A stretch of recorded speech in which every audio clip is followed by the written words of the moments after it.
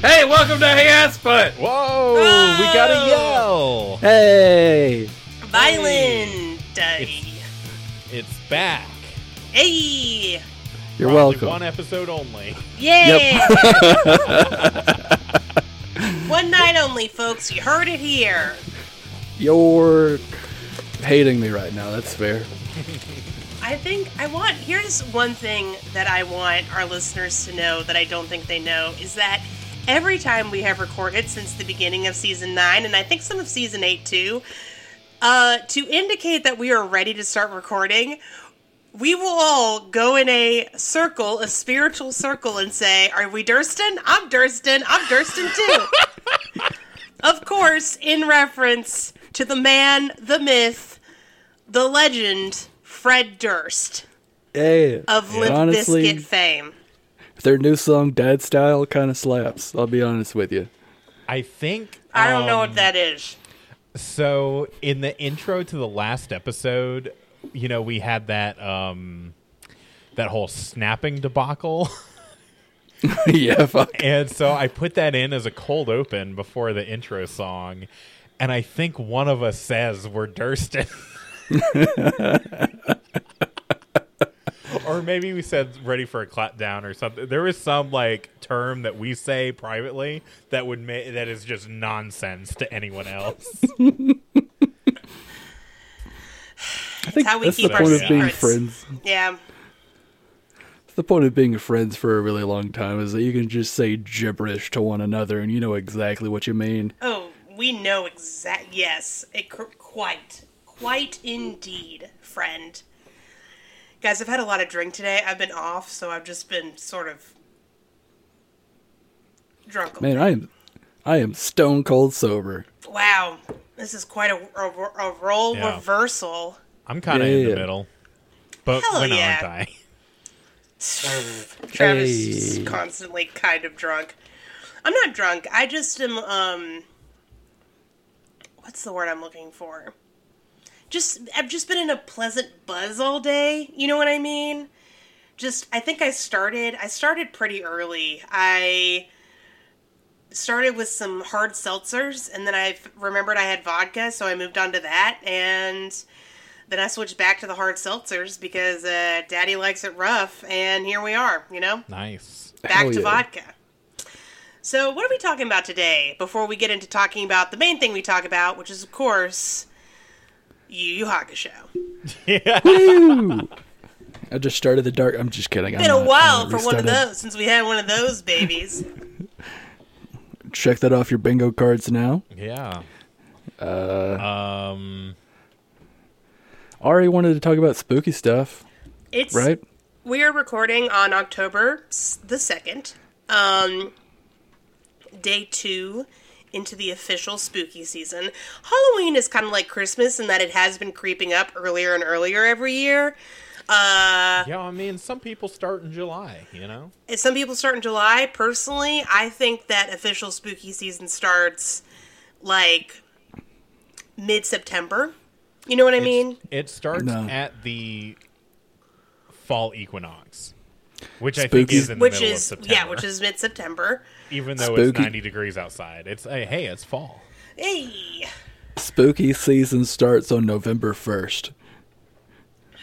It's 365 days of it spookiness. keeps going until October 31st, baby. Yeah.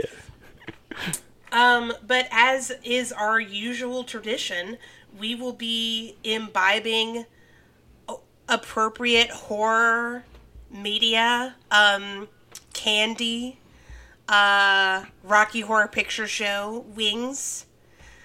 So yeah, we're going to talk a little bit about what media we're excited about, what we plan on getting into this month. Hell yeah. So who wants to go first? I'll go first. Hell yeah. I mean, obviously, this is basically a requirement at this point, but Over the Garden Wall is a must. Oh, absolutely yes, correct. I've that- also already made some pumpkin soup. Ooh. Definitely going to make it at least 2 more times. Excellent. I love it. What I respect, Travis, is the dedication to, like, only eating pumpkin shit in its appropriate season. Because you can technically... They can pumpkin. Like, you could eat it all year round if you wanted to. Oh, yeah. I've had this canned pumpkin since last year. Yes. I could have had Also, it at yes. any point. Yep. But I had to save it for post-fall equinox. Yes, which is September 22nd. I just looked it up. Nice. I will say one thing I'm really excited to watch, and that is the new Mike Flanagan show, Midnight Mass. I've heard some yeah. people talking about it. It is about an extremely religious community in, like, Maine, which gives me big S. King vibes. A little Stevie King going on. But very isolated, like, island community. It's about this guy who comes back who's lost his faith after going to prison, and he gets back, and apparently there's this new pastor in town who's, like, performing miracles and shit, and everything goes insane. And it looks amazing. Mike Flanagan is the same guy who did The Haunting of Hill House and The Haunting of Bly Manor. Ah, okay. And I haven't seen Hill House yet, but I really, really liked Bly Manor. So I'm expecting good things. I'm pretty excited about it. I'm looking forward to watching it. I haven't, no. Is this a, like, Mike Flanagan extended universe? Like, are Hill House and Bly Manor in the same universe? So they're both... Sort of, kind of. They're both adaptations of, like, popular horror ghost stories. So The Haunting of Hill House is based off of The Haunting of Hill House, which I think is by the same woman who wrote The Lottery, actually. Ah. The short story we all had to read that traumatized us as fucking children. Remember that? I actually didn't read The Lottery until my freshman year of college. Oh, shit. Really? Yeah. I read it in high school. Shirley Jackson. Shirley Jackson. Yeah, I don't know why. It was just not, yeah. But And no, then- The Haunting of Hill House is, like, way better than The Haunting of Bly Manor, too. But The Haunting of Bly Manor is an 80s adaptation of The Turn of the Screw, Oh, okay. which was another short story I had to read in high school. Well, novella thing that also traumatized the shit out of me. So, Yeah. I will say Bly Manor is still really good, though. Also, I really like Bly Manor. I will go ahead and say I want to give The Haunting of Hill House a watch.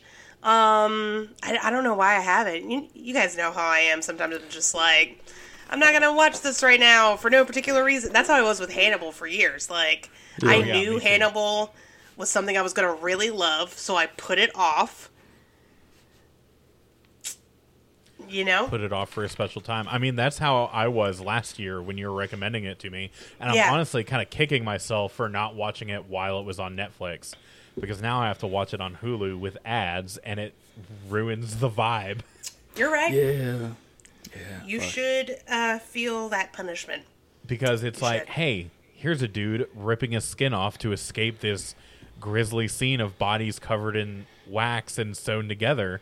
And now, here's an ad about taking selfies. Like, okay. You know, I might give Hannibal a rewatch this spooky season. Yeah. That's I how mean, fucking good it is. I'm working my way through it in this spooky season, and I gotta say, it's very fitting, very spooky. Oh, very I spooky. have to take my time doing it because, so here's the thing with that, is I do most of my watching stuff while I'm eating something. However, With Hannibal, that's a bit of an issue. yes, I've discussed this in our Discord server. I cannot do that. I literally, the scene I just described, I sat down to eat like a pork rice bowl Oh, no. with like cuts of pork in it. And then I watched this dude like rip his skin off, and I was like, well, let's choose something else for right now. are you familiar with what humans are often described as tasting as? Oh, yeah. Yeah.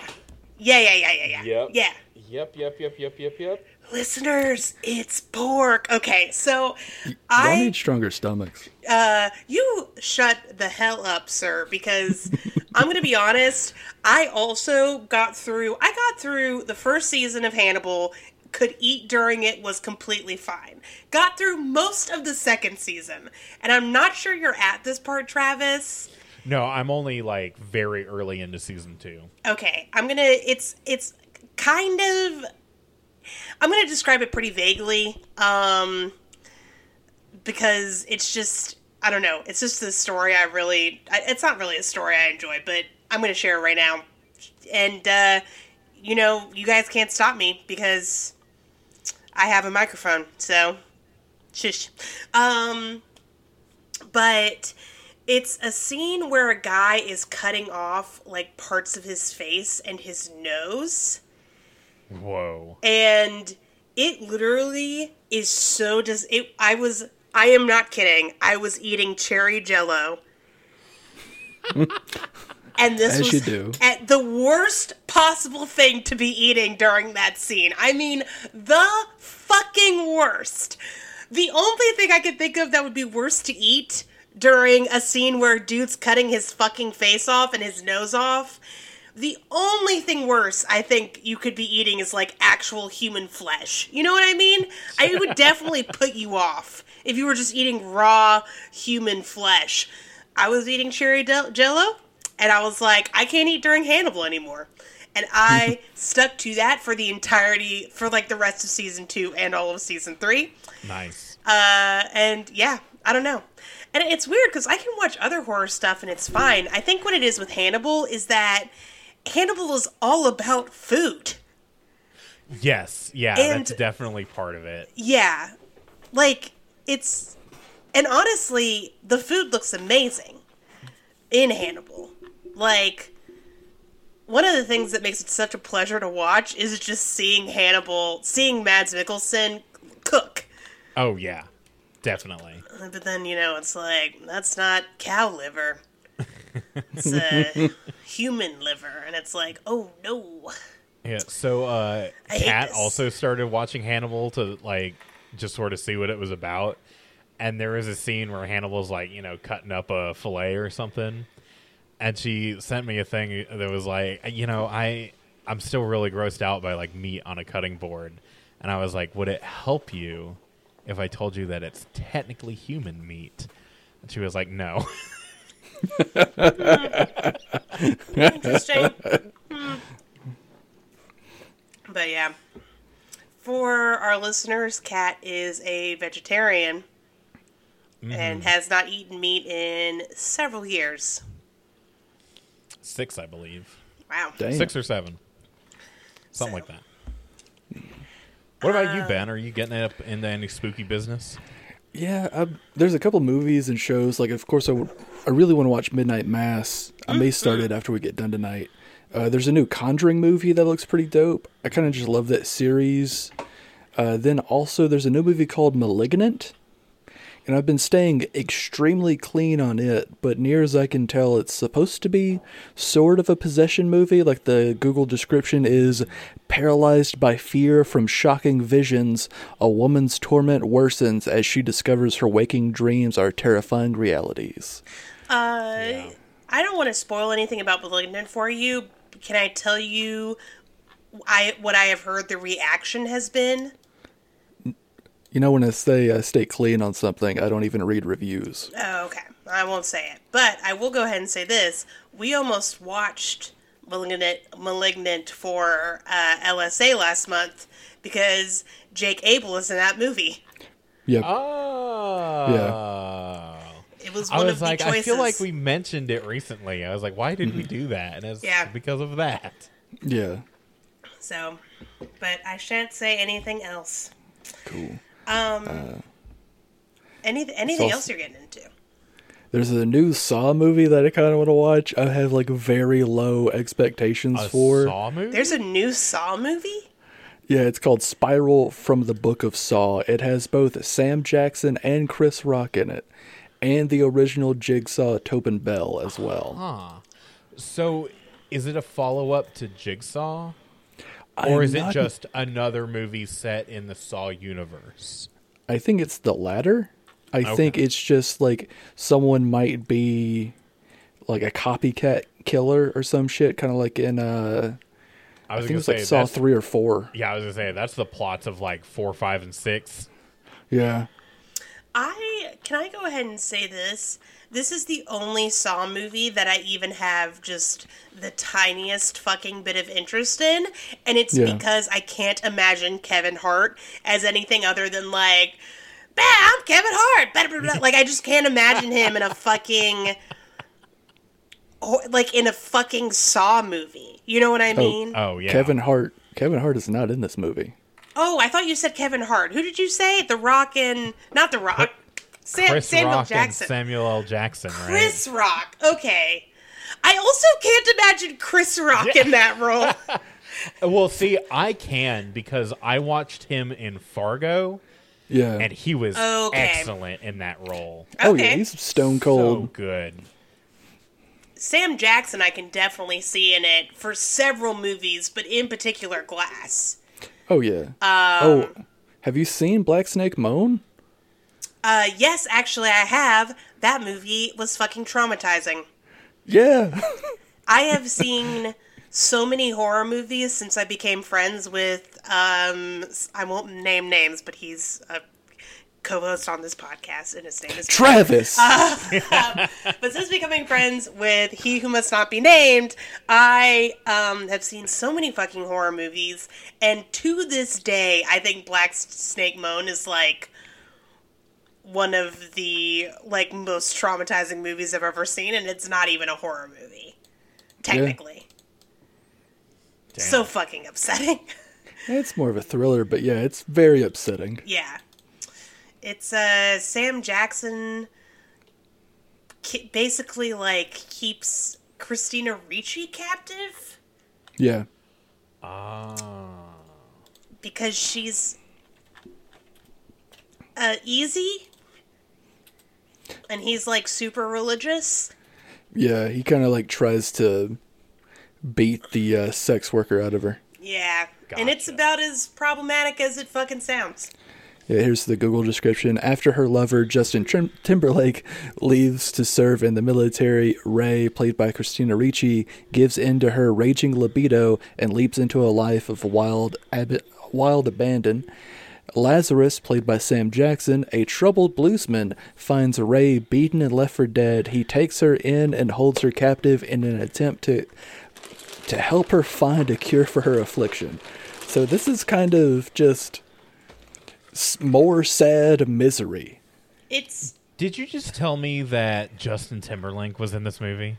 I did. yes, He's probably got like a blip, if I remember right. It's Just a I little don't cameo. remember him at all, so it's a very big part. It came out a really long time ago. I mean, not a really long 2006. time ago, but it's a couple years old, and by a couple years, I mean like over 10. Yeah. I would say Black Snake Moan is as upsetting as the movie Tusk.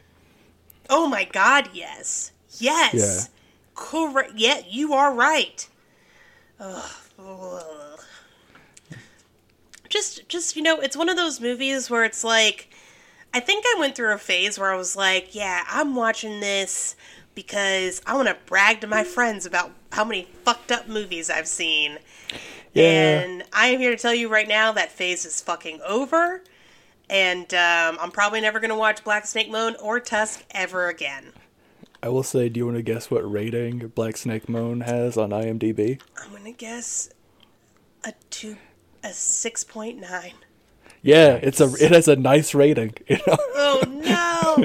you got it. You got it. I literally, like, as Ben was saying that, I pulled it up on IMDb, and I was like, nice. I do not have it up on IMDb. I completely guessed. And I was right. Real quick, I want to talk about something that I have already gotten into So it's not technically something I'm looking forward to watching in the spooky season. But it is. But it's what you kick. It's what you kick the season off with. It is what I kick the season off with, because I do not binge. I think I've talked about this on the podcast before. I'm not a binger. Even Hannibal, a show that I fucking love, a show that I will dare say is probably like my favorite television show ever. I didn't binge. Like, I watched like a couple, like, you know, maybe 2 to 3 episodes a night, right? This show I have fucking consumed in like 2 days. 3 tops. Yeah. And that is What We Do in the Shadows on FX. Y'all, it is so fucking good. It is so good. I watched the first season last year. It's a really good show. Yeah. Have you seen the movie? I did see them. I saw the movie before I watched the show. Yeah. It's, goddamn, is it good. It's, for those of you who don't know, What We Do in the Shadows was originally a movie out of New Zealand. It was done by the, one of the Flight of the Conchords dudes, and also... yeah, Jermaine Clement. Yeah, and then the guy who directed, like, Thor Ragnarok. Taika Waititi. Yes. Yeah.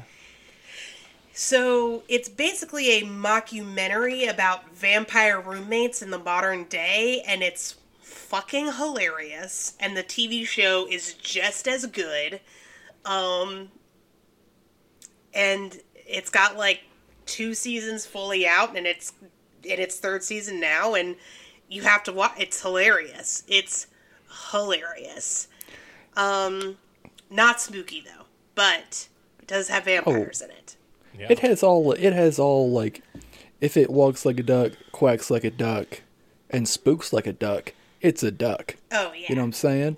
Like, it has all the trimmings of, like, a spooktacular movie. Yes. Or a spooktacular TV show and movie. Mm-hmm. But also, I prefer the TV show because it has, like, one of the guys from the IT Crowd, the guy that plays, like, the boss's son. Yes. I cannot remember his name, but he is so fucking funny. Is it Matt Berry? It is Matt Berry. Right. Yeah. So they added a girl vampire to the show, and she's great. Her name is Nadia. Nadia. They pronounce her name so many fucking different ways. But, like, to give a couple of plots of great episodes just to whet your appetite, there's an episode... Okay, so, well, hold on. I'm going to rewind a little bit. So, every once in a while, I see a post on Tumblr, because I'm one of 3 people who still has a Tumblr that I go on regularly. And every once in a while, I see a post on Tumblr that's like, you know, vampire stories are great, but they never talk about the nitty-gritty stupid shit about being immortal, right? Like, I saw a post recently, and I don't have it saved, so I can't give you, you know, the person who wrote it or even most of the details. But it's like, can you imagine being immortal, and you go to a museum one day, and then you see, like, some personal letters you wrote to a friend, you know, just fucking sitting in this goddamn museum? So, What We Do in the Shadows is basically that Tumblr post times 100, and it's fucking great.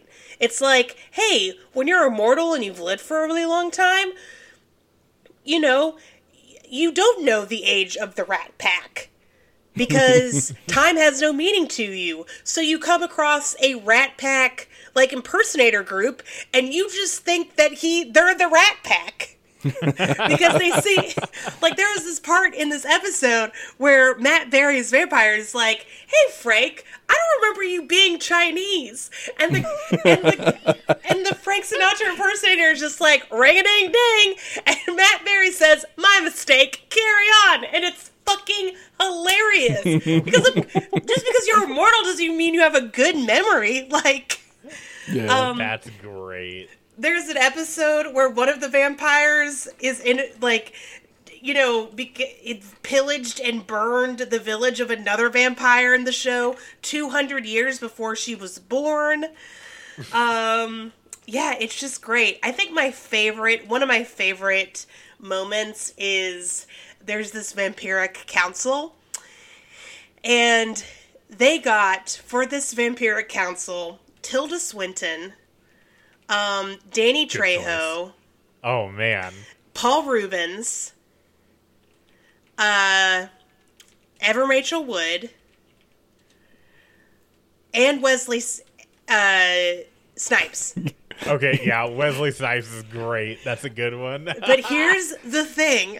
They are all vampires on the vampiric councils, but they don't have character names. They just get called by their real names. And the implication is that Tilda Swinton is just a vampire, which, I can fucking love see that. it. That's amazing. It's such a good show. Please watch it. I 10 out of 10. Highly recommend. You can see it on Hulu. My favorite character is Guillermo, because of course it is. Really, really funny. Very easy to watch. My favorite episode is the one with Rhys Darby and the werewolves. Because we're werewolves, not swearwolves. He keeps yelling at the werewolves for swearing. It's so goddamn funny. And the movie... And then they have... Oh, sorry, go on. No, in the movie, what? No, I was just going to say the movie is also really good, so watch that as well. But you don't have to watch, like, one before seeing the other. Yeah, that's what's perfect about it. Yeah, it's so good. Yeah, fuck. Yeah. There's so many in jokes. It's like if you like the caliber of comedy and how Letterkenny does their shit, definitely watch What We Do in the Shadows. You'll love that. You'll dig that vibe very much. There's a vampire who's a psychic energy vampire, and his whole thing is he just like drains your energy by annoying you or talking to you. It's really funny. Doesn't he work in like HR or some shit, or isn't he like the supervisor of like an IT office? He's like an office worker. And he literally just goes up to his coworkers and he's like, working hard or hardly working, and then they fall unconscious. Looks like somebody's got a case of the Mondays. Yeah. That's incredible. Oh, it's great. So that is my new like obsession right now. I have and I'm not kidding when I say I have binged the shit out of it. And it's another one of those shows that I heard about. You know, they were making a TV show like when it came out, and I just saved it because I was like, I'm going to like this too much. I have to wait until it's the appropriate time. So yeah, you still haven't watched Stranger Things, and it's been 4 falls since the first season came out. You know, you're right, and maybe I'll never watch Stranger Things. Maybe that's my other fucking Breaking Bad / Game of Thrones / The Sopranos / Walking Dead. Out of those shows, Breaking Bad is clearly the one you should watch. I mean, you're right. Yeah. I would say watch Breaking Bad to get set up for Better Call Saul. That's the only reason to watch Breaking Bad. Oh, and fucking, what'd you think of El Camino, Travis? I mean, it was basically just Breaking Bad, the movie, the continuation, you know. Breaking Bad, the movie, an apology to Jesse Pinkman. Yeah, it was like the epilogue. Yeah. It was all right. I think they just made it because they wanted to make Jesse suffer more. Yeah. I have a question. And honestly, this question could be another beginning part of an episode, so let me know if you guys want to save it. But what is one character who you feel needs an El Camino style movie to get essentially an apology from the writers for? Sirius Black. You're right. Yeah, damn. You just had that answer on fucking lock, and you're right. I mean, that's a good fucking answer. Just pile on Remus Lupin and James Potter into that, like the entirety of Harry Potter. Like, someone gets it from J.K. Rowling, and it's just an apology. That's what it is. It's not even another television show. It's just like an I'm sorry letter. No, every book is I'm sorry. Here's a better version of Harry Potter and the Prisoner of Azkaban. Ooh, yeah, and it's less fucking written by a turf. Yeah. All right. But yeah, that's my answer for like. I guess we're gonna save that for another episode. Yeah, I think we should. Yeah. It's a good question. I have my answer, but I think it's technically a spoiler for Supernatural, so I'm just gonna text it to Ben real quick. And not share it with Travis. Don't accidentally put it in our group chat. I shan't. I opened the group chat immediately. No, I'm just kidding. That's exactly why I said don't do that. I fucking knew it. Oh my god, when I search you on my phone, only the 3 group chats I have with you, Ben, come up. Okay. That's your fault. You're right. All right. Speaking of Supernatural, is it time? Yeah, I babe, it's believe time. it is. I think you're right. I think it is time to talk about today's episode, which is definitely not I'm No Angel, and is 100% an episode I've already forgotten the title of. Travis, this week's episode is called Heaven Can't Wait. What's it about? So, Sam and Dean find out what Cass is doing, and they find out that he's working for a call center. And so, but he doesn't have like a personal phone because he's an angel and, you know, whatever. And so they keep trying to call the call center, but they keep getting put on hold until they finally get Cass, but then Cass puts them on hold. I guess that's what they mean by Heaven Can't Wait.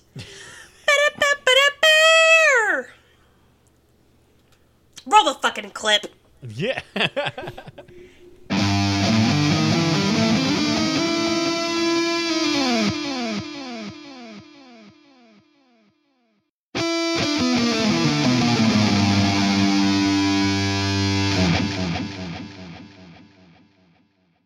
And we're back. Yeah. Yee. So I will say this is the second episode of season 9 that I have enjoyed. Fucking really? Yeah. I feel like this is going to be a very divisive episode amongst the 3 of us. I'm Really? excited. You know, usually we do kind of agree on what are the good episodes and what are the bad episodes. But every once in a while, we come to blows. I'm not saying this was a great episode. I'm just saying I had a pretty good time. Ben, what Okay. do you think? I got so fucking bored watching this fucking episode. Ari. Oh, go on. Oh, that's pretty much it. Ari, what about you? Ari, what do you think? I liked this episode. I'm in the Travis camp. I like this episode a lot. I actually like a lot of the cast-focused episodes. But this is possibly one of my least favorite Dean episodes in the show, which is saying something. Okay. I did like the cast parts. I found a lot of the other parts of this episode just to be like, why are we doing it like this? This is just meh. Like, I feel like the phone call to Abaddon could have been like a cutaway gag, and it didn't really have to go as long as it did. And I think if we had just spent more time with Cass, Dean, and Ephraim, I think I would have enjoyed it more. Because I liked what I thought what Ephraim was doing was interesting, and for interesting reasons.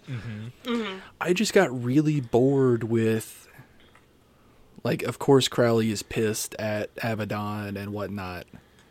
Of course he's like, of course Abaddon is just trying to fuck with him and shit. Right. See, Yeah. I thought, okay, here's what I thought. And in the beginning when Crowley, like, was like, I'm going to make a call, getting tongue-tied. Okay. So Sam was like, what's the big deal if he calls Abaddon? And I was like, Crowley's going to call Abaddon? That's weird. Like, I thought he was just going to call another demon or an ally he has who also does the blood call phone thing. And then when he called Abaddon, I was like, this is fucking stupid. Why the fuck would he have this conversation? But then I realized that the call with Abaddon was a red herring. That's not what he was actually going after. What he was going after was the blood. Yes. The human blood. Yeah. That little bitty shot at the very end. Mm-hmm. Yeah. And that was what the whole thing was. But I think also, like, as an audience, we know that Crowley and Abaddon are at odds. But I think also because of this being, the nature of this being a, like, pre-Netflix era show, meant to be watched week to week, we had to be reminded that Abaddon and Crowley got beef. Yeah, that they had that beef. So that's what that was. And also we hadn't really, like, I think we've only ever seen the establishment that they're at odds like one other time. So it was basically just a little reminder. And just another little, like, you know, Abaddon cameo. I did like their little back and forth. Yeah. I did like the being kept on hold gag. That was very funny to me. Oh, yeah.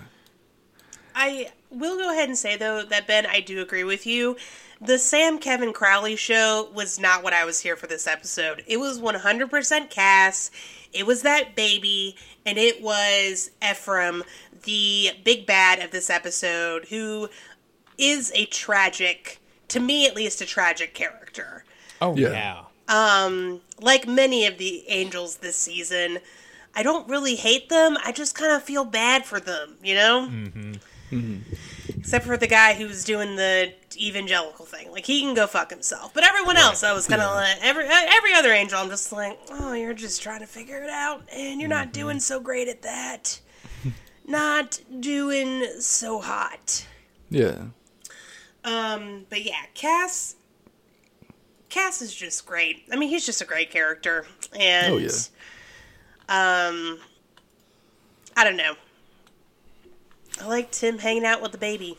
Yeah, his whole deal this episode was fantastic. Like, him being human, having a job, getting the old like, that's a trope, right? Like, being asked on a date when really you wind up, like, doing a favor for the person who's going on a date with someone else. Yeah, that is definitely a trope. I guess it is a trope, but I will go ahead and say that this is a very sloppy example of that trope because, like, I just can't imagine a human being going up to somebody else and being like, hey, I'm going to ask you in the vaguest way to babysit my literal fucking baby. Yeah. So, the way I see that is, we were experiencing that conversation through Cass's point of view. Mm-hmm.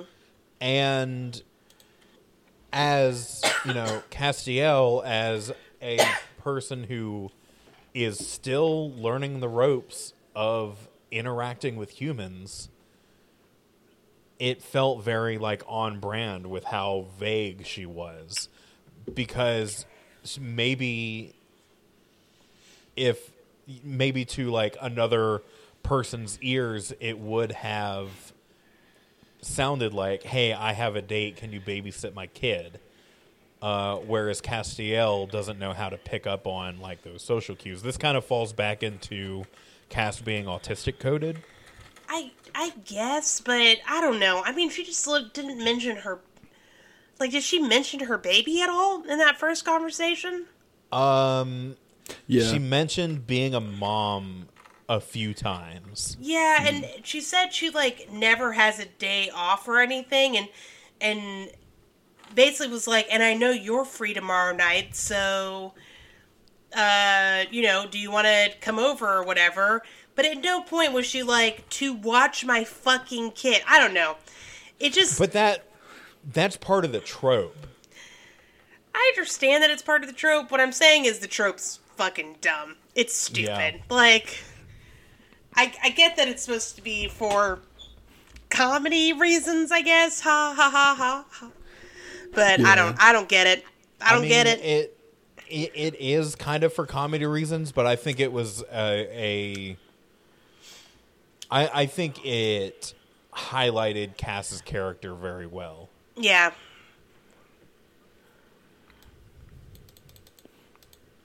And also, Cass, I enjoyed watching him be at his job, mostly because he's definitely only being paid $7.25 an hour. Oh yeah, he And doesn't know is what workers' doing rights are. Literally everything. Yeah.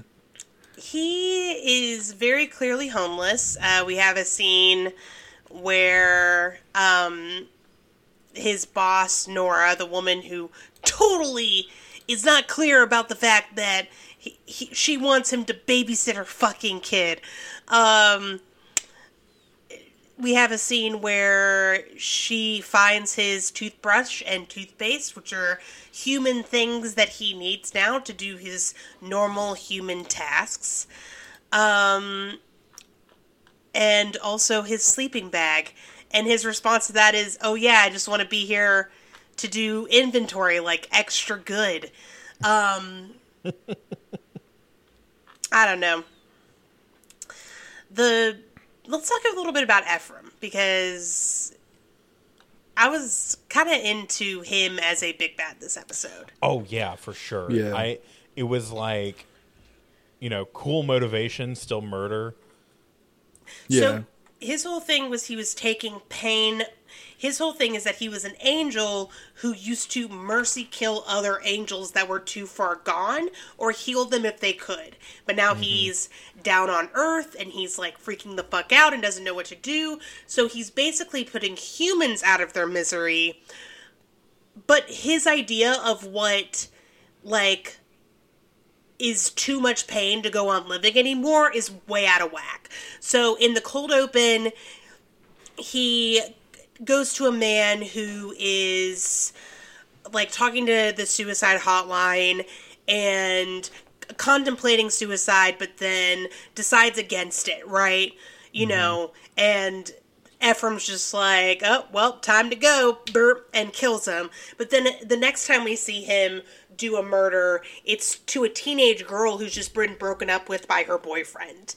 And clearly, teenage breakups, like, they suck at the time. A crush is called a crush because it crushes your heart. But at the end of the day, she would have gotten over it and moved on, but Ephraim can't understand that. And it's super fucked up what he does, but that's part of what makes him such an interesting big bad. And then, of course, his last potential victim would have been Castiel, who he says he found because he just followed Cass's pain. And yeah, I thought he was a pretty interesting character. I really enjoyed his whole gig, and I kind of wish we'd gotten to see more of him. Yeah. So his whole type, like, every time they need a new type of angel, they just introduce one. They're just like, oh, this angel? Well, this is a special subclass of angel called the Berkabraid. And this particular angel can super smite people in a way that's completely painless. Yeah, he's like a medic from TF2. Yeah. Yeah, what? It's a joke for Travis. For what now? And their names are the Ritzian. Yep. Ritzion. I think the way Misha Collins pronounced it in this episode sounded like Rita Zien, Yeah. Yeah. but it's spelled RIT space ZIEN. Mm-hmm. So I don't know if that's like because it's Enochian or something. Guys, I It did may have just not, been. I You did didn't not, what? I did not fucking do a freak of the week. It's any just of an this angel. We nonsense. don't need a freak of the week. Yeah. Yeah. Also, they made this kind of angel up. Yeah. Okay, yeah, I just did a quick Google, and yeah, no, that's not a thing. But enough people did think it was a thing that a lot of people have Googled Ritzian Bible. I'm just going to call him Ritz Crackers. There you go. He was a white dude. Yeah. He was indeed I a white thought dude. it was interesting of Ephraim. Ephraim was basically a Castiel fanboy, Yeah. which I thought was an interesting spin on him because it's.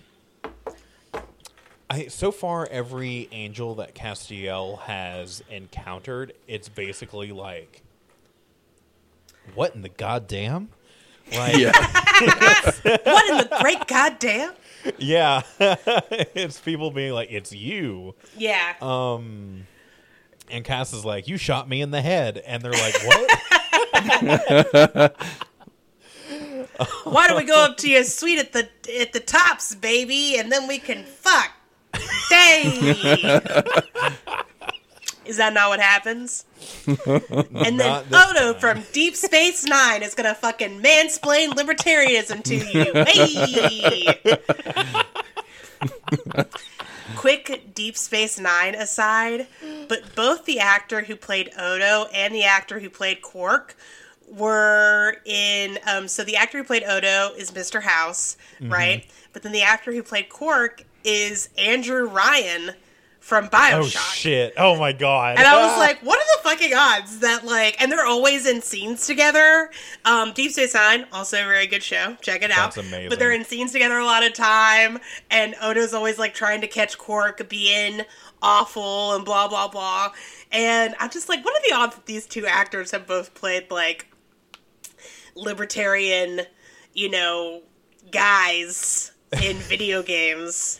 I don't want to be like bad guys, because at least in New Vegas, you have the option to like side with Mr. House, so you really can't call him like a villain. And also the leader, definitely the villains of that game. So, but do you know about the Bioshock Easter egg in Fallout New Vegas?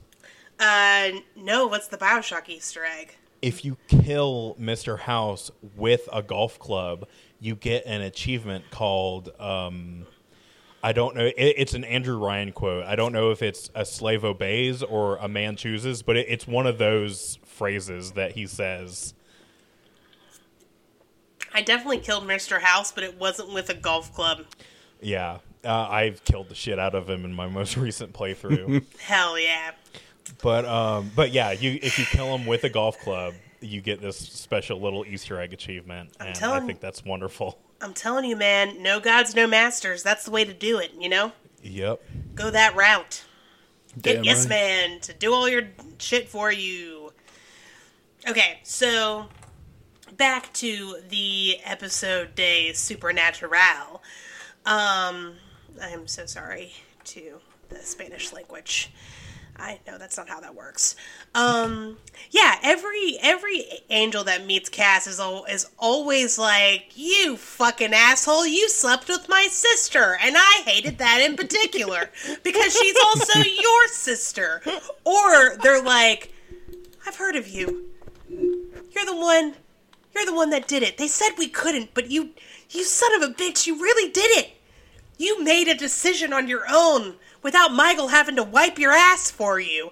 And that is just 100% every angel's reaction. Nobody's ever like, hey, bud, how are you? I don't know. Except for that one time with Balthazar. But he's dead now and doesn't count. Mm-hmm.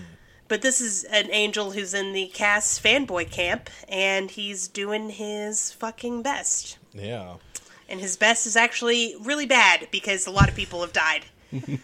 Also, a little aside, his first victim is actually, so he's possessing somebody who he found through evangelical preacher Buddy Boyle, which means it's like that thing again, that happened back in I'm No Angel, I think. And his wife was Ephraim's first victim, and the sheriff describes her as an atheist and a deeply unpleasant woman. And I was like, guys.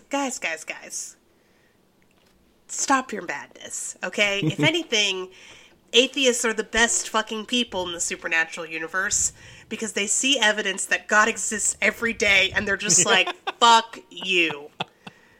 Fuck you. And I think that's great. I love that.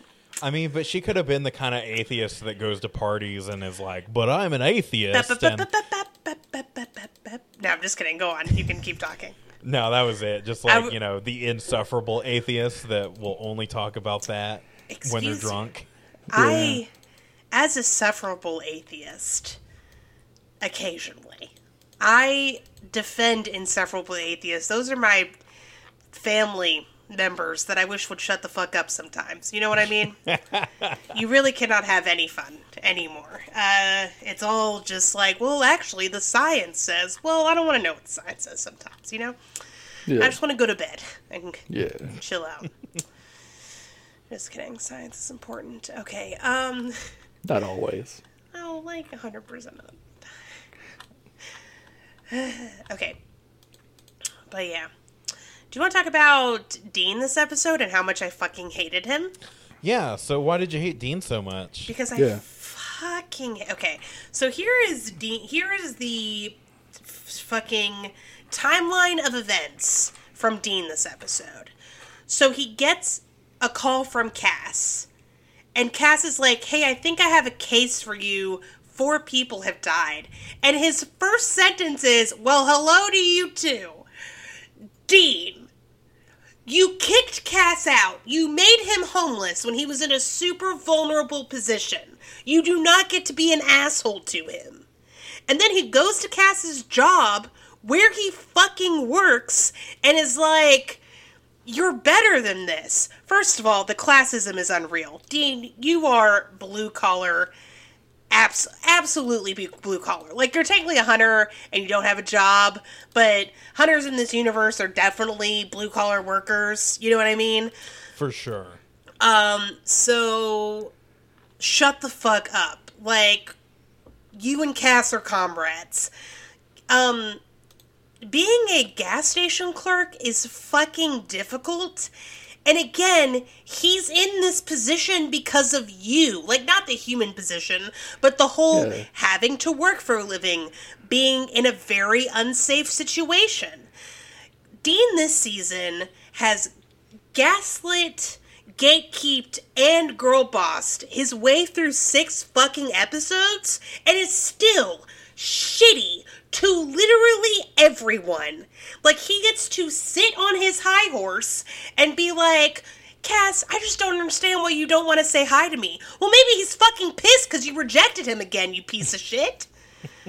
I did enjoy the part where he's like, I can't let you go on this date with your fucking stupid vest on. To which Cass heartbreakingly says they're the only clothes he has. Dean, all the money you have, you fucking steal. Can you take some of the money that's not yours and buy your friends some new goddamn clothes, you piece of shit? Maybe a fucking air mattress so he doesn't have to sleep in a sleeping bag? Or better yet, a goddamn hotel room. Like, you just abandon him when he has no idea how to be a fucking human, and he is doing his best, and then the first thing you do after you kicked him out and make him homeless is to insult all of his choices? Get fucked! And that's why I hated Dean this episode. Nice. Those are all valid reasons. I did not really think about that as it was, like, happening in front of me. But I was also, like, 2 glasses of scotch in, so that angle on it kind of passed me by. Maybe Dean was also a couple glasses of scotch in. Fucking probably. Absolutely no excuse. He was driving, so hope not. Well, don't drink and drive, guys. Yeah, don't drink and drive. Do as I say, not as I do. So, I would imagine Dean was a little lit. I mean, he's probably tired from all the mental gymnastics with all this Ezekiel shit going on. Jesus Christ. Okay. The Ezekiel thing. So I just want that shoe to drop so we can fucking talk about it. Yeah. Me too. I'm ready. I'm like SpongeBob before anything. I'm ready. I just don't understand how Dean can, like, see the situation that Cass is in. And again, nothing wrong with working in a fucking gas station. There's nothing wrong with being a gas station clerk, except, at least in America, you probably don't have benefits, and you probably don't make a whole lot of money. But They're that's not fucking on the vital to clerks. Hunter's existence. Oh yeah. God, they really are. Like, where does Dean get his snacks? Gas Where does he station. get his fucking Yeah. shitty pie? Gas At gas station, Dollar stations. General. Yeah. Like, or, you know, the gas that they use to drive across America in 12 hours. It's fucking, it was so shitty. He was so shitty this fucking episode, and I know that it's supposed to be funny and charming, and Jensen Ackles is a good actor, but, like, it would require completely ignoring the context that is the rest of the season. And once again, we didn't fucking write this. You wrote this. Robert Behrens, you have written other things. What else have you written? Well, this was his very first episode of Supernatural. Oh, maybe he hasn't seen the rest of the show. That could Maybe. be it. He previously worked on Kappa Mikey. What the hell is that? It is a faux anime that aired on, I can't remember if it aired on Nickelodeon or Cartoon Network, but that was basically his first thing. What's it called again? Kappa Mikey. Kappa, like the creature. We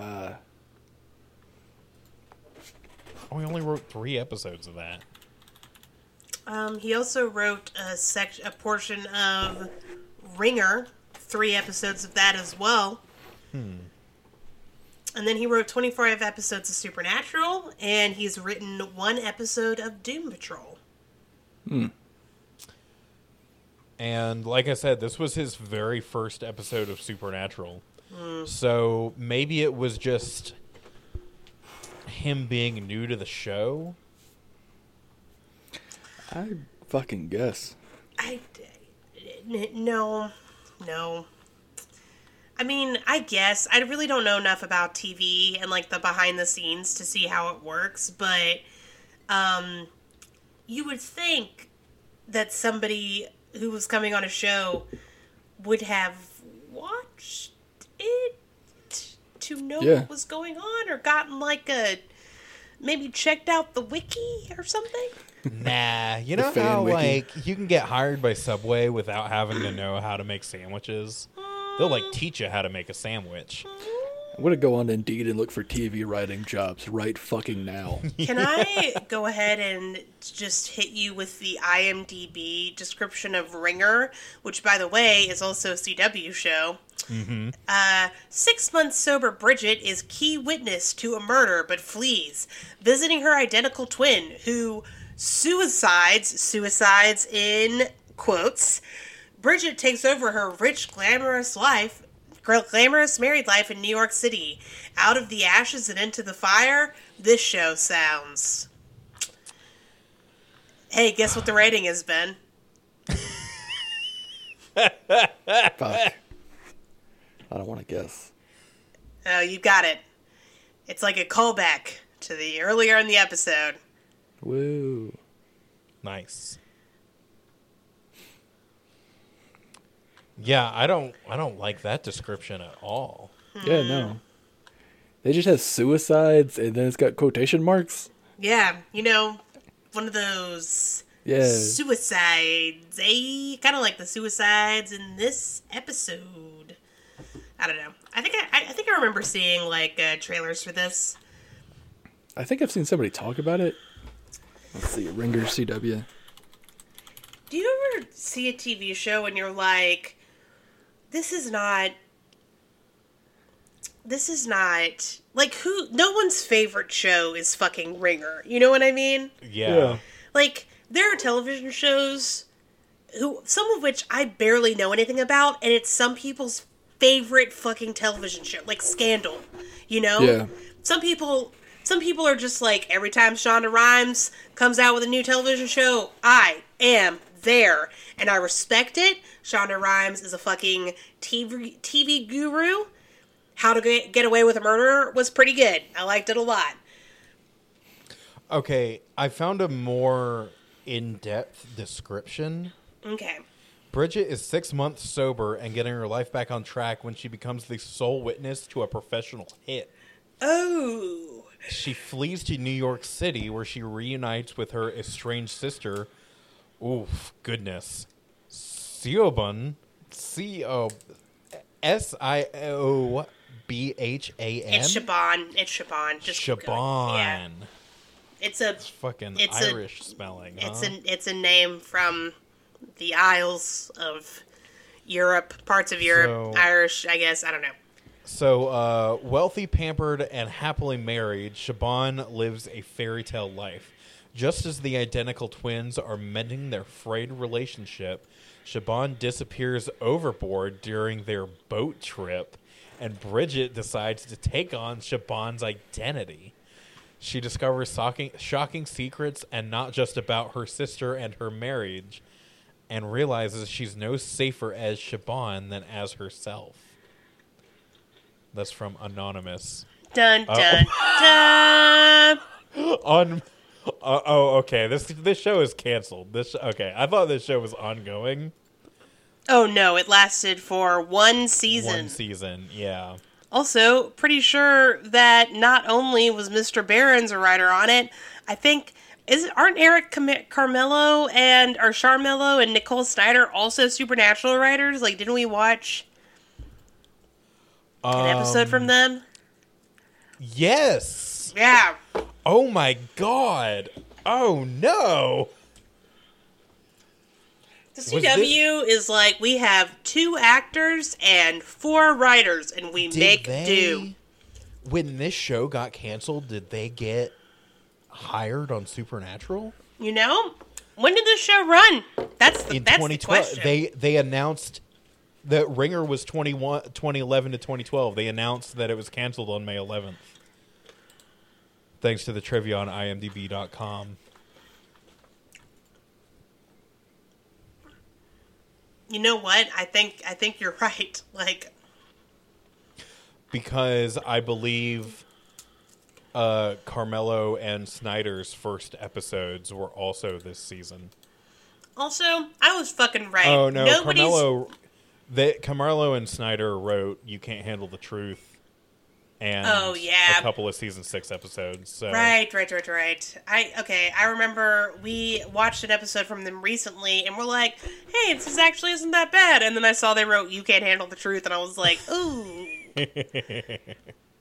Not that that's an indicator, you know. When you're Right. writing for TV, I imagine it's a lot. I mean, they did write "My Heart Will Go On," so not as bad. yeah. Yeah, it's great. We're doing good. Awesome. Oh boy. Yeah, I don't know. I promise I don't hate Dean that much right now. Give it like another half a season Oh before God. it gets real bad. But, Yeah. I mean, it's not great. The gaslighting and the kicking kicking Cass out of the bunker is, oh boy, you know. Yeah. The Dean is really like, I'm very confused about how we are supposed to feel about Dean as the audience right now. Because it's very obvious that we are watching Dean lie through his teeth to basically everyone. But at the same time, we are getting this like ooh-woo unproblematic fave vibe about him at the same as well. So Basically, what you're wondering is, how is Dean going to gaslight gatekeep girl boss his way out of this one? yeah.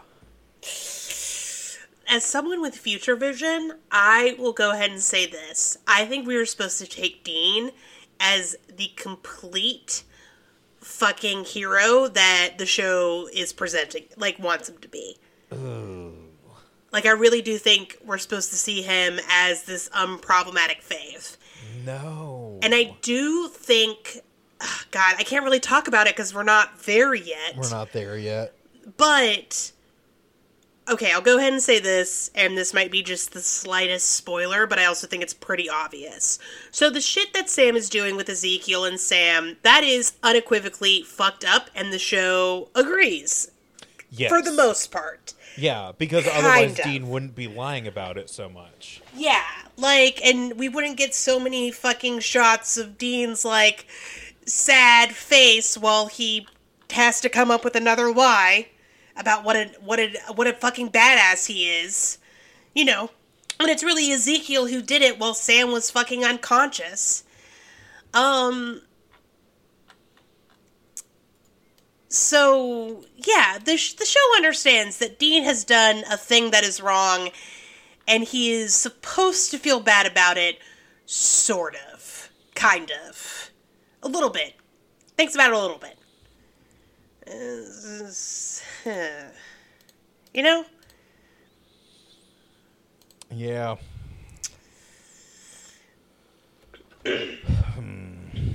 But we can't really go into it much more because, in fact, we have not gotten to the denouement of the whole fucking Ezekiel situation. We're almost there, Yeah. though. This is episode 6. Episode 6, only, however many. This is definitely going to be... At what point were we, kind of... Our hands are washed of Benny in last season? Was it around this time?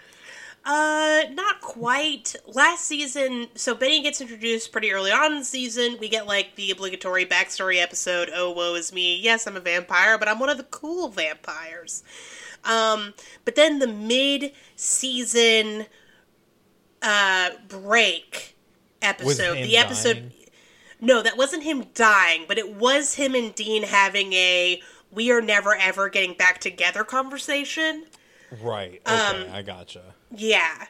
And then the next episode we saw Benny in, I think, was his death episode. Yeah. Right. But basically, And that was closer towards the end of season 8. Yeah, but... So it was the mid-season finale when it was the, Dean, I'll never see you again thing. Mm-hmm. Until the end of season reappearance. Yeah. So I'm anticipating at least 6 more episodes of this bullshit. I guess we'll have to wait and see. Yeah. And, I don't know. How are you feeling, Ben?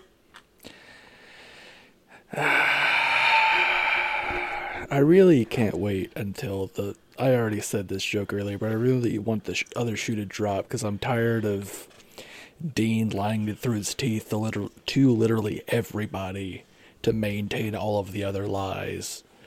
I'm really annoyed that he isn't seeing what Ezekiel is doing. Because it's right in goddamn front of him. See, I go back and forth on Ezekiel's motivations, the show kind of wants to set up that Ezekiel is not a good guy, and he is doing, he's kind of manipulating Dean, who then in turn manipulates everyone else in his life. But at the same time, it seems like Ezekiel just genuinely wants to help Sam and Dean. And I don't know. I don't know which is true at this point. But that, again, is something we're going to have to kind of talk about when that shoe drops. Yeah. When we remake the show into, 10 to 20 decades, or 10 to 20 centuries, sorry, I want to rewrite what Ezekiel does. I'm going to make it to where he doesn't ask Dean to kick Cass out. And then we completely change the arc from there. I am going to... This might be where we part as creative partners, Ben. But are you familiar with the book, The Princess Bride? Yeah. That was such a stupid question. Okay. I know you know the movie. You know it's based off a book, right? Yeah. Okay. So, in the book, I think it's chapter 4. So, for our listeners who don't know, William Golding wrote the book The Princess Bride before the movie came out, and the whole, like, shtick of that book is that this isn't a fairy tale or a fiction story. It is a story that William Golding was told from his father when he was a kid, and he found the original writings from the writer who wrote it, who was a Florian, right, in this fictional fucking country. And William Golding is adapting it from the original writings. And he says that when his father got to chapter 4, what he always said was, with one thing and another, 3 years passed. And William Golding's like, and I was surprised when I got to chapter 4 in the original book that, in fact, there was shit written down, but it was all super boring and unnecessary. It was like, because this is before Buttercup gets married to Humperdinck, so it's like talking about her coming to the castle and the wedding wedding preparations. Basically, it's before Buttercup gets kidnapped. Yeah. Is really what it is. So it's talking about that and all that. And he's like, this is all super boring shit that goes into, like, very specific Florian politics that only the writer was really interested in. So basically, with one thing and another, 3 years passed. And that's how I'm going to treat the Jeremy Carver era of Supernatural. We're going to cut off at season 7. We're going to come back at season 12. And when people are like, what happened during those intervening years? I'm going to be like, with one thing and another. You know, seasons 8, 9, 10, and 11 passed. Honestly, I'm here for it. Yeah. So, we don't have to worry about adapting the Ezekiel stuff. It's going to be cut. Yeah. Cut completely. I can fucking dig that. We don't have to do all 15 fucking seasons. Fuck that shit. You know, considering what the Supernatural finale was like, let's not, you know? Yeah. What if we just adapted seasons 1 through 5? What if we did that? Redid. I say we do seasons 1 through 5, and then also 12 through 15. Yes, okay. We redo the good seasons. Yes. Yeah. I'm alright with that. Yeah. All of our fans who are like, I actually really like we're gonna get letters from this, is what I'm saying. I fucking doubt. I hope we get letters. I want people to tell me that they really enjoy this season, season 6, and the next season. I want people to say that they do. I doubt you exist. Yeah. Literally, when we started doing this show, and I was telling people that I'd never seen it before, and that was like part of the premise of the show, everyone that I told about, they were like, "Oh, just wait till you get to season 9." Like,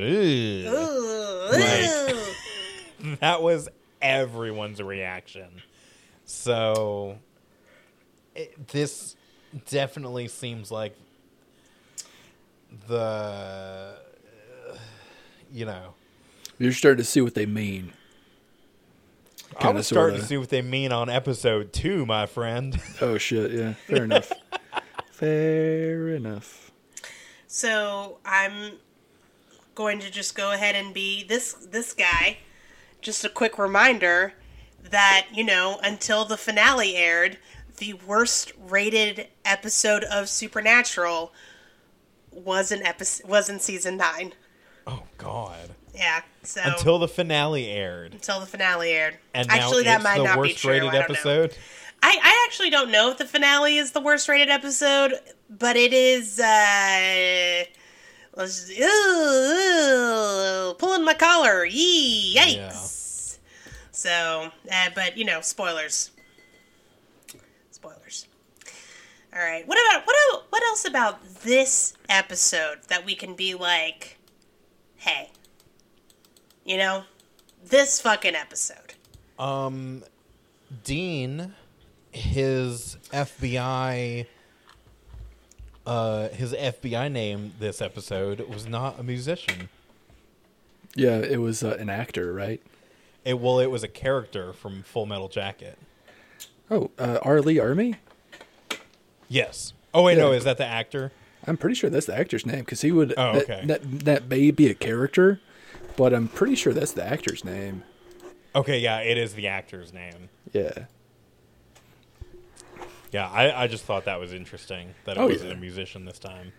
Well, he was by himself, so it kind of makes sense. Because I feel like if you say, "Yeah, I'm Agent Santana," they might see right through you. Hi, I'm Agent Resner. But if you walk up with Sam and say, "Hey, we're Agent Santana and Thompson," Yeah. no one bats an eye. Exactly. Exactly. And then the officer they're talking to is like, "Very smooth, gentlemen." Yeah. If you had said Agent Zappa, I would have asked some questions. But if you said Agent Zappa and Captain Meathorn, or Captain, God, what is it? That guy can't be the real Santana. I've never even seen him hold a guitar. Who would be Santana in that situation? It would be Sam, right? Nah, I bet Dean. I don't know. Nah. I mean, because Dean is the pretty boy, but Sam is also the pretty boy. I was about to say, you know what they say about Jared Padalecki? A real uggo.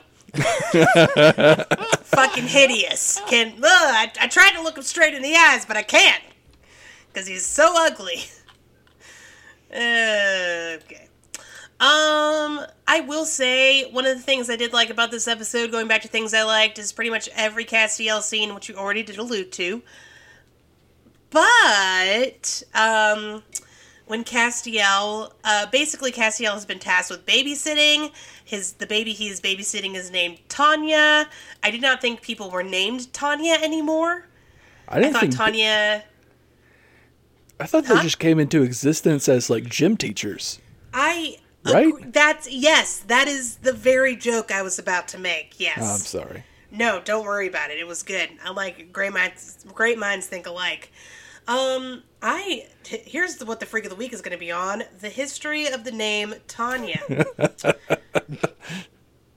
No, just kidding. But so the baby feels a little hot in the forehead.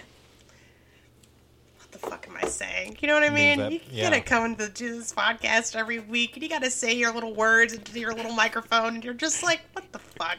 You know what I mean? What the fuck am I doing with my life? Yeah. What? Guys, this was only supposed to go for like 3 seasons. I mean, we really didn't think that anyone was gonna listen, and we were just gonna be able to stop, and then here we are, 9 seasons later. And I'm describing a baby as hot, and nobody knows what the fuck I'm talking about because we make pedophile jokes all the time. Okay, anyways, Tanya has a slight fever and Cass panics and is like, I'm taking her to the hospital. And I thought that scene was very Cass. A combination of his inability to compute human things, but also just how deeply he really does care. Yeah. Honestly, make Cass a dad. You know what I mean? Just give him a baby, and I'll be entertained. Cass is already into MILFs, so... That's true. What? Wait. What? When is he into MILFs? Travis, I thought you did a read fanfic. This is crazy. Have you been reading my self-insert fanfic? I mean, I'm not a MILF, but... I mean, I'm just saying. DILF. Cass was like, hey, you're a single mom who wants to go on a date. Fucking sign me up. Oh shit, you're right. That does happen this fucking episode. Okay. I thought there was previous evidence. No, just this episode. I guess he is... I mean, the only known partners of Cass are, of course, Meg. And that's it. Just a reminder, Meg and Cass definitely fucked, so... Yeah. You cannot tell me otherwise. Oh, they definitely fucked. Oh, they absolutely went to Pound Town. Bow chicka, ow, ow. Yeah. I like that. I also like that Cass is a good worker at the gas station. I mean, of course he would be, but, everyone else is kind of fucking around, but Cass is somebody you can depend on.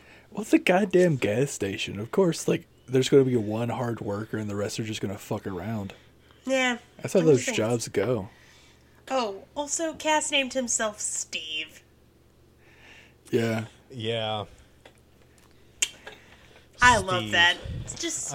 I feel maybe Cass played a little too much Minecraft. Hey. If I could see Cass playing any video game, it would be Minecraft on peaceful. Yeah. or creative mode.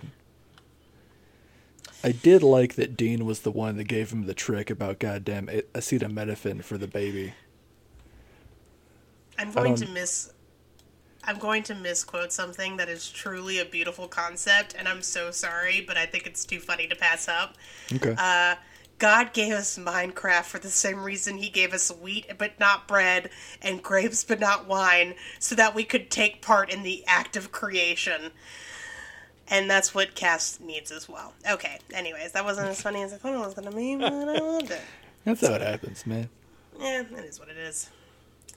Half of my comedy sets are just me being like, guys, this is hilarious, and then a bunch of people being like, we don't get out. Who are you? I thought they said Ari Shafir, and yeah.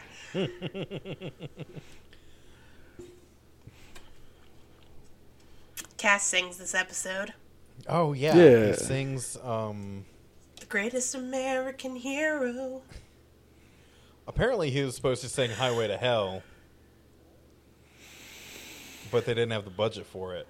Honestly, I kind of preferred this. Oh Or- yeah, for sure. Literally every other song. Highway to Hell is just too on the fucking nose. Yeah. Just a little obvious. What are we thinking about Crowley getting back on the human blood? I'm looking forward to where it goes. Like my thoughts are, he is going to be addicted to the emotions of being human, or like when he injects himself with human blood. What I'm imagining is it's basically going to be like demon heroin, Yeah. where he loves the feeling of it. It makes him feel nice and warm on the inside. Demon blood is addictive to Sam, I guess. You know, it stands to reason that human blood would be addictive to other things. Yeah. Oh, and here's what got revealed this episode. So the whole reason why Sam and Kevin are even talking to Crowley is because they need a piece of the angel tablet translated, specifically the part of the spell that Metatron used to lock up Heaven, to try to find if there's a way to reverse it. And while Ezekiel and Cash should know how to read it... Wait, hold on. Why can't Kevin read it?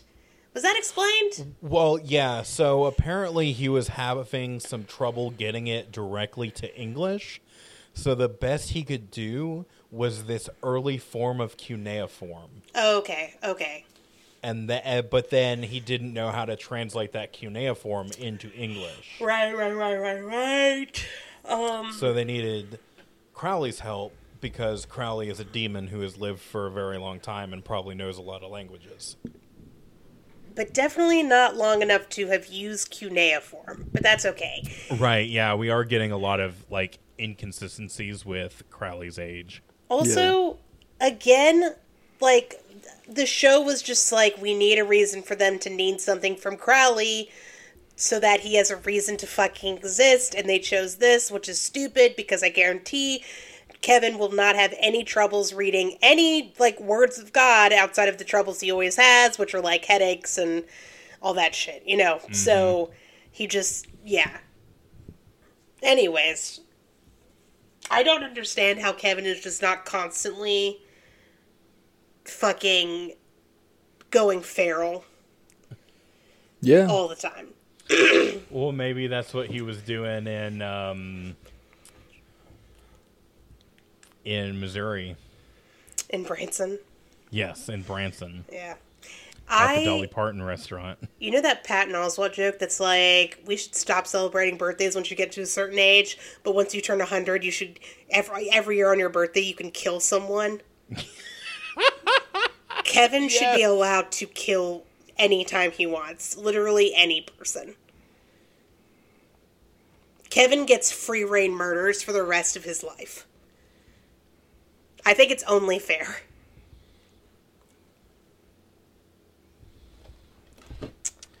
Yeah. Yeah. But the reveal this episode is that there's no way to turn back the spell. There's no way to get the angels back into heaven or open it up or Nope. whatever the fuck. Except for when we finally figure it out at the very last episode. Yeah, how are them Duke boys gonna get out of this one? They ain't, according to Yeah. right now. But yeah, so they need a Crowley for that. Crowley used them to get human blood, and we'll see where that goes. Anything else from this episode? Any interesting facts? Maybe some trivia. Let's see. Oh, let's see. The lullaby that Castiel sings to baby Tanya is actually the theme song to 80s TV show The Greatest American Hero from 1981. Yee.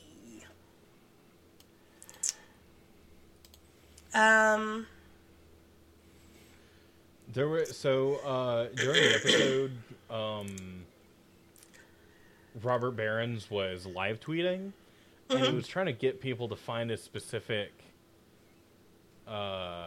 movie reference, and people came at him with Full Metal Jacket and Saturday Night Fever, and Indiana Jones. I can't get to the next page to see if anyone ever guessed it. But there were a lot of movie references. There were a ton. This is the guy who always writes the Charlie's episodes in the making. Yeah. Yeah. So as far as I can tell, the full list of references is obviously the title Heaven Can't, it's based on Heaven Can Wait. There was a Silence of the Lambs reference, allegedly. According to supernaturalwiki.com, they say when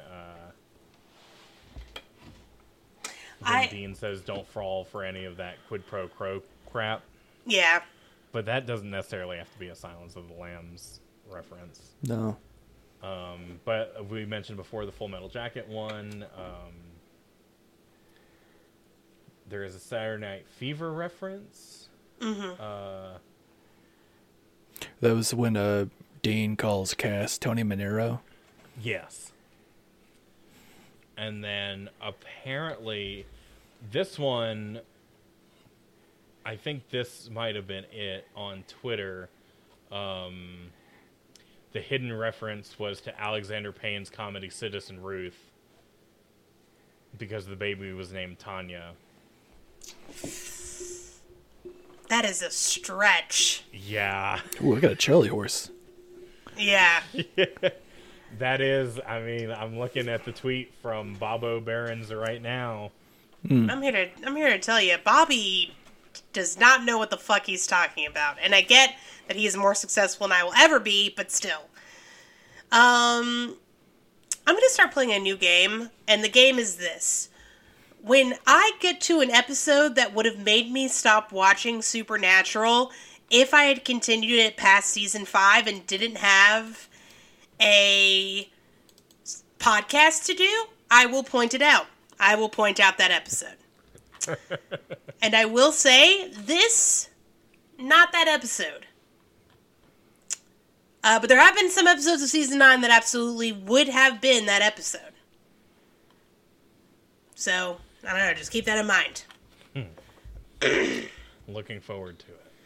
Also, obviously at the top of that list is the first episode of season 6. And then right under that is Man's Best Friend with Benefits. Very close second.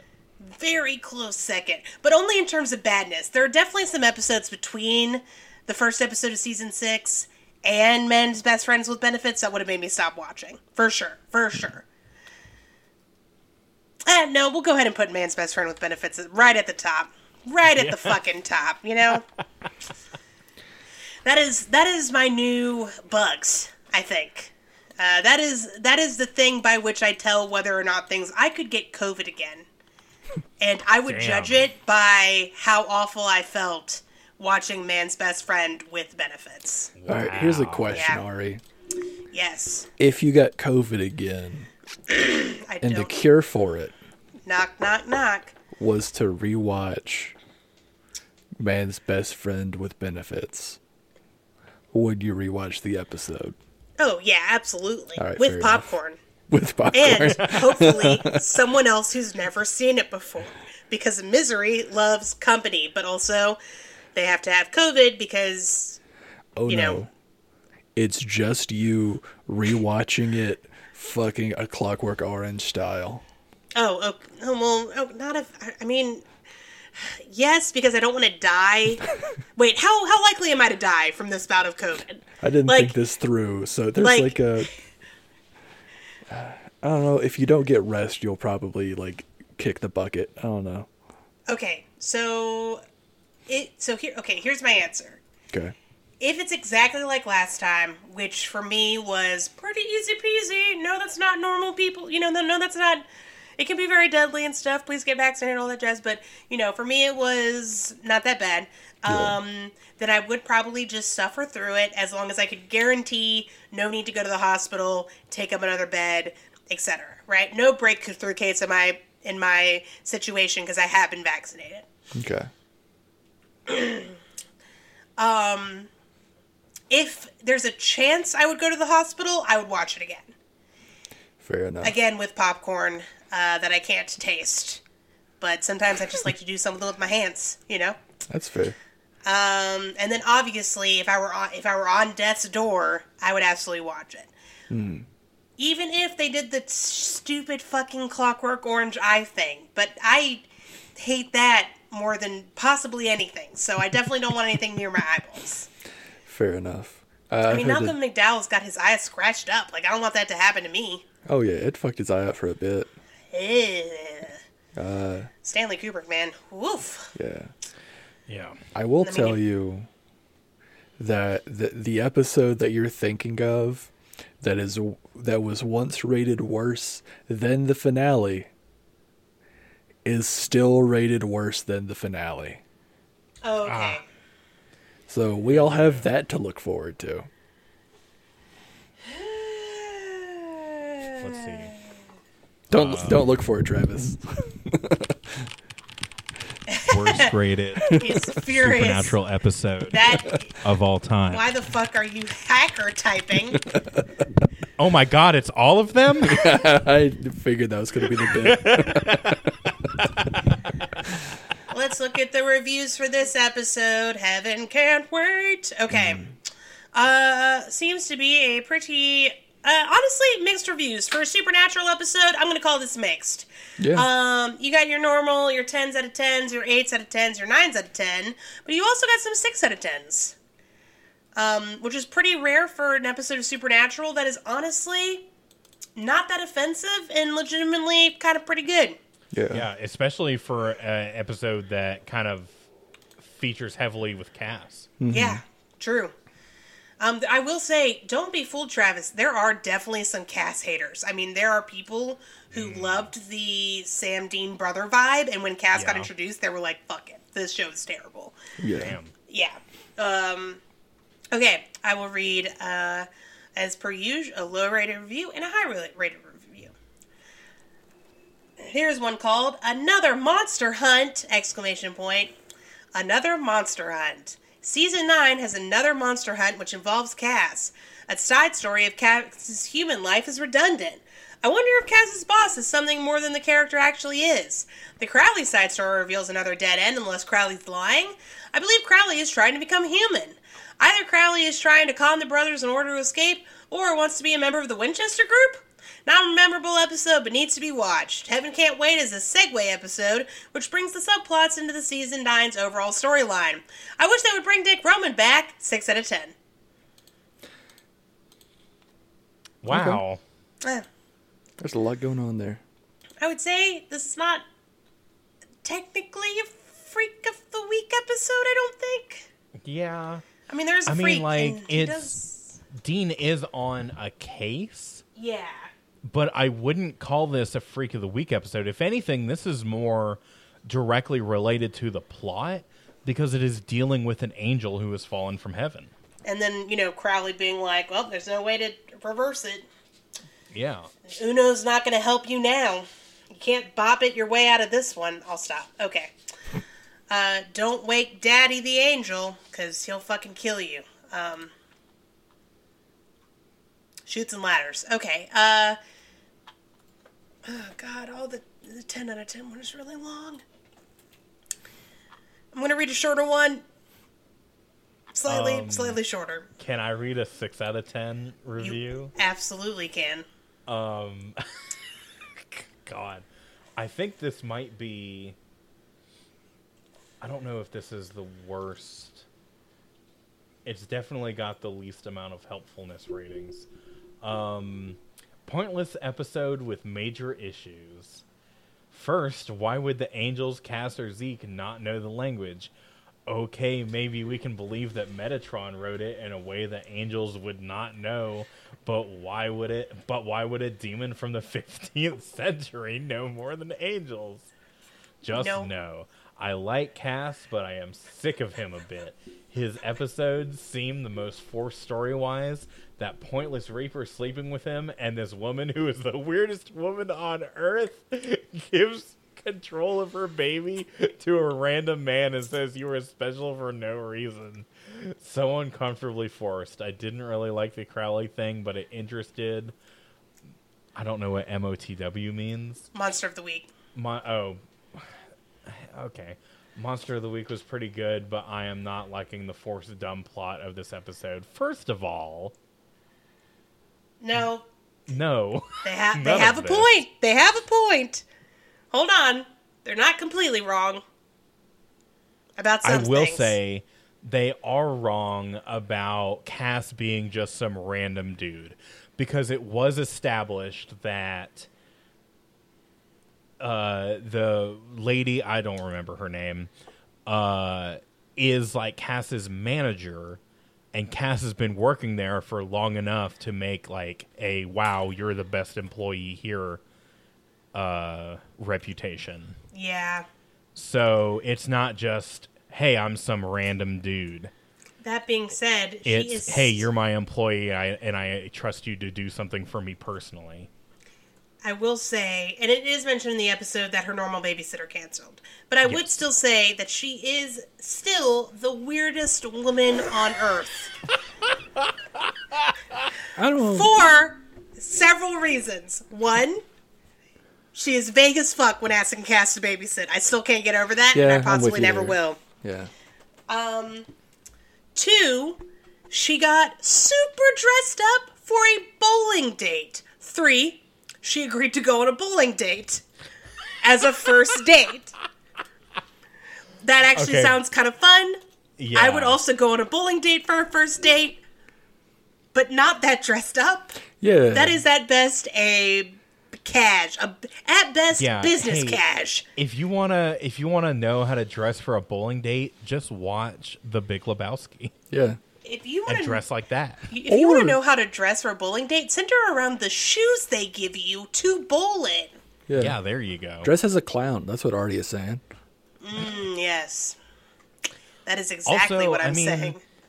Bowling for a first date is pretty bold because I don't know about y'all, but when I am drinking and bowling, I get fucking sweaty. Yeah. Like, And bowling is a sweaty time. Yeah. And I get horny. So let me tell you, something about sticking my fingers in all those holes gets me randy. Oh yeah. Oh. I'm gonna go ahead and say this. Most interesting character this episode? The guy Nora went on a date with. Who are you, strange mystery man? Choosing bowling for her first date? That's awesome. Also, I'm 100% convinced that it is Nora's fault that date didn't go well. This guy sounds awesome. Yeah. I bet she went on a date with the sheriff. Nah, he was busy. He was busy trying to solve a couple of murders. Oh no, that's why he never solved the murder. He was trying to get his dick wet after bowling. You know what? Good for him. Good for him. Okay. Here's a high review, a complimentary review of this episode. Hitting you with a 9 out of 10.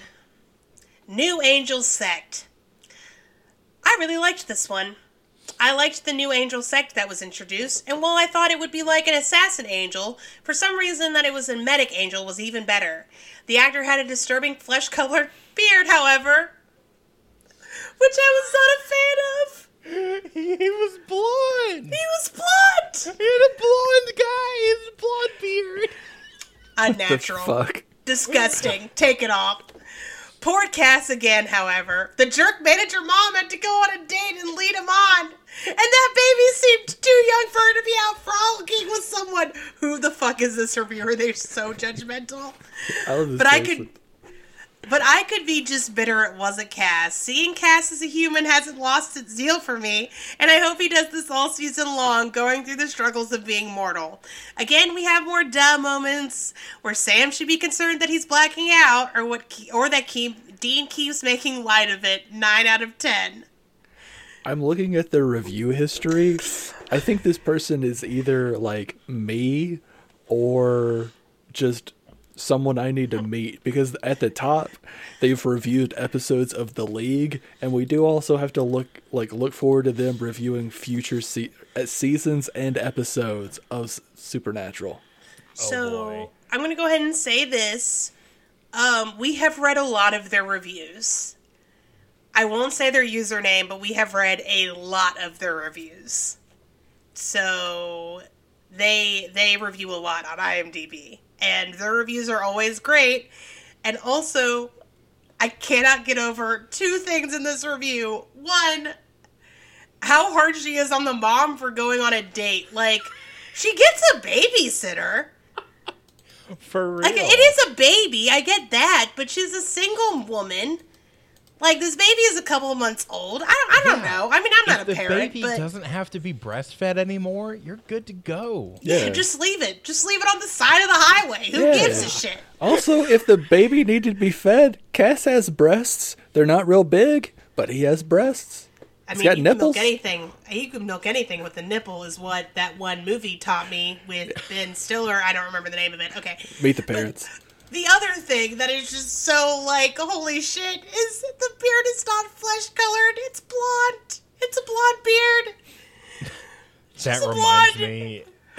That reminded me of a Pete Holmes bit about how there's only 2 kinds of people with blonde beards. There's either like people with really big blonde beards and they look like kings, or serial killers. Yeah. That's true. Flesh-colored beard. Here's- Oh my god. Here's the thing. Blonde men make me uncomfortable, too. But they can't help it. It's just a genetics thing, all right? It's not... Yeah. You know, there's nothing wrong with them, technically, other than everything. That explains a lot about our dynamic on this podcast. It does. So fun fact, the guy who plays Ephraim is named Ashton Holmes, and he is in the movie A History of Violence. Oh, shit. Yeah. Which is, in fact, a movie that is good. Yeah, fuck. Yeah. He's also in the HBO miniseries The Pacific. Cool. What? Did we watch? No, we watched Band of Brothers. Yeah. We did. I was like, okay, we it's watched a another World War II thing. thing for Let's Yeah. Shag Ass one time. Couldn't remember which one it was. Both are produced by Tom Hanks. Maybe we can watch another one. He's also And the in that woman who- Dennis Quaid movie. The woman who plays the jerk manager mom is Tanya Clark, who is in movies like A Beautiful Mind and Inhumans and Glee. That's a So hell she of a- acts. That's a list. Yeah. That's a list. All right. Any final thoughts, comments, questions, concerns before we wrap this puppy up? Oh, shit. The sheriff was in Apollo 18. Oh shit! Oh, fuck. We may watch that. Fuck. Wait, 18 or 13? 18. What? I think it's a horror movie. Oh, okay. I was like, there's an Apollo 18 movie? Yeah. It's here's the description. Decades old found footage from NASA's abandoned Apollo 18 mission. Oh. yeah, okay, it's that movie. I gotcha. Yeah. It's all coming together. Yeah. Not the Tom Hanks movie. Yeah, I was like, what? He was also in the Watchmen movie. Interesting. Yeah. All right, Travis, I'm moving on without us. The next episode is called Bad Boys. What's it about? Bad Boys. What you want? What you want? Bad Boys.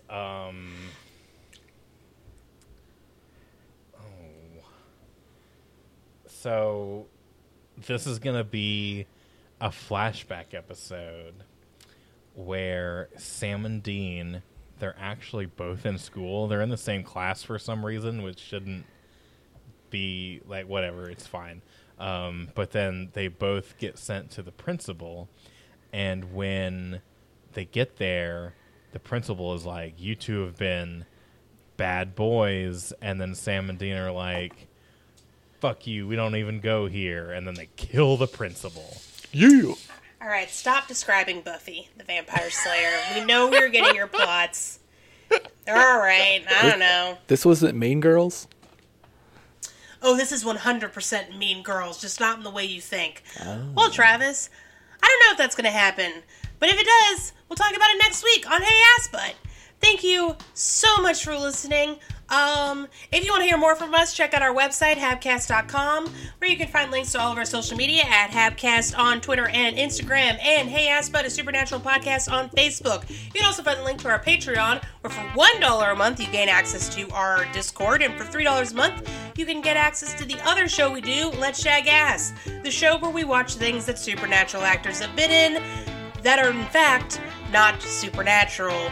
That is a super fun show. Just recently, we watched Percy Jackson and the Olympians, colon the lightning thief, comma, exclamation point. And you know, it sure was a movie that we watched for that show. I can say that. But yeah, thank you guys so much for listening. Until next time. Have fun. You scarlet son of a bitch. And don't die. Bye.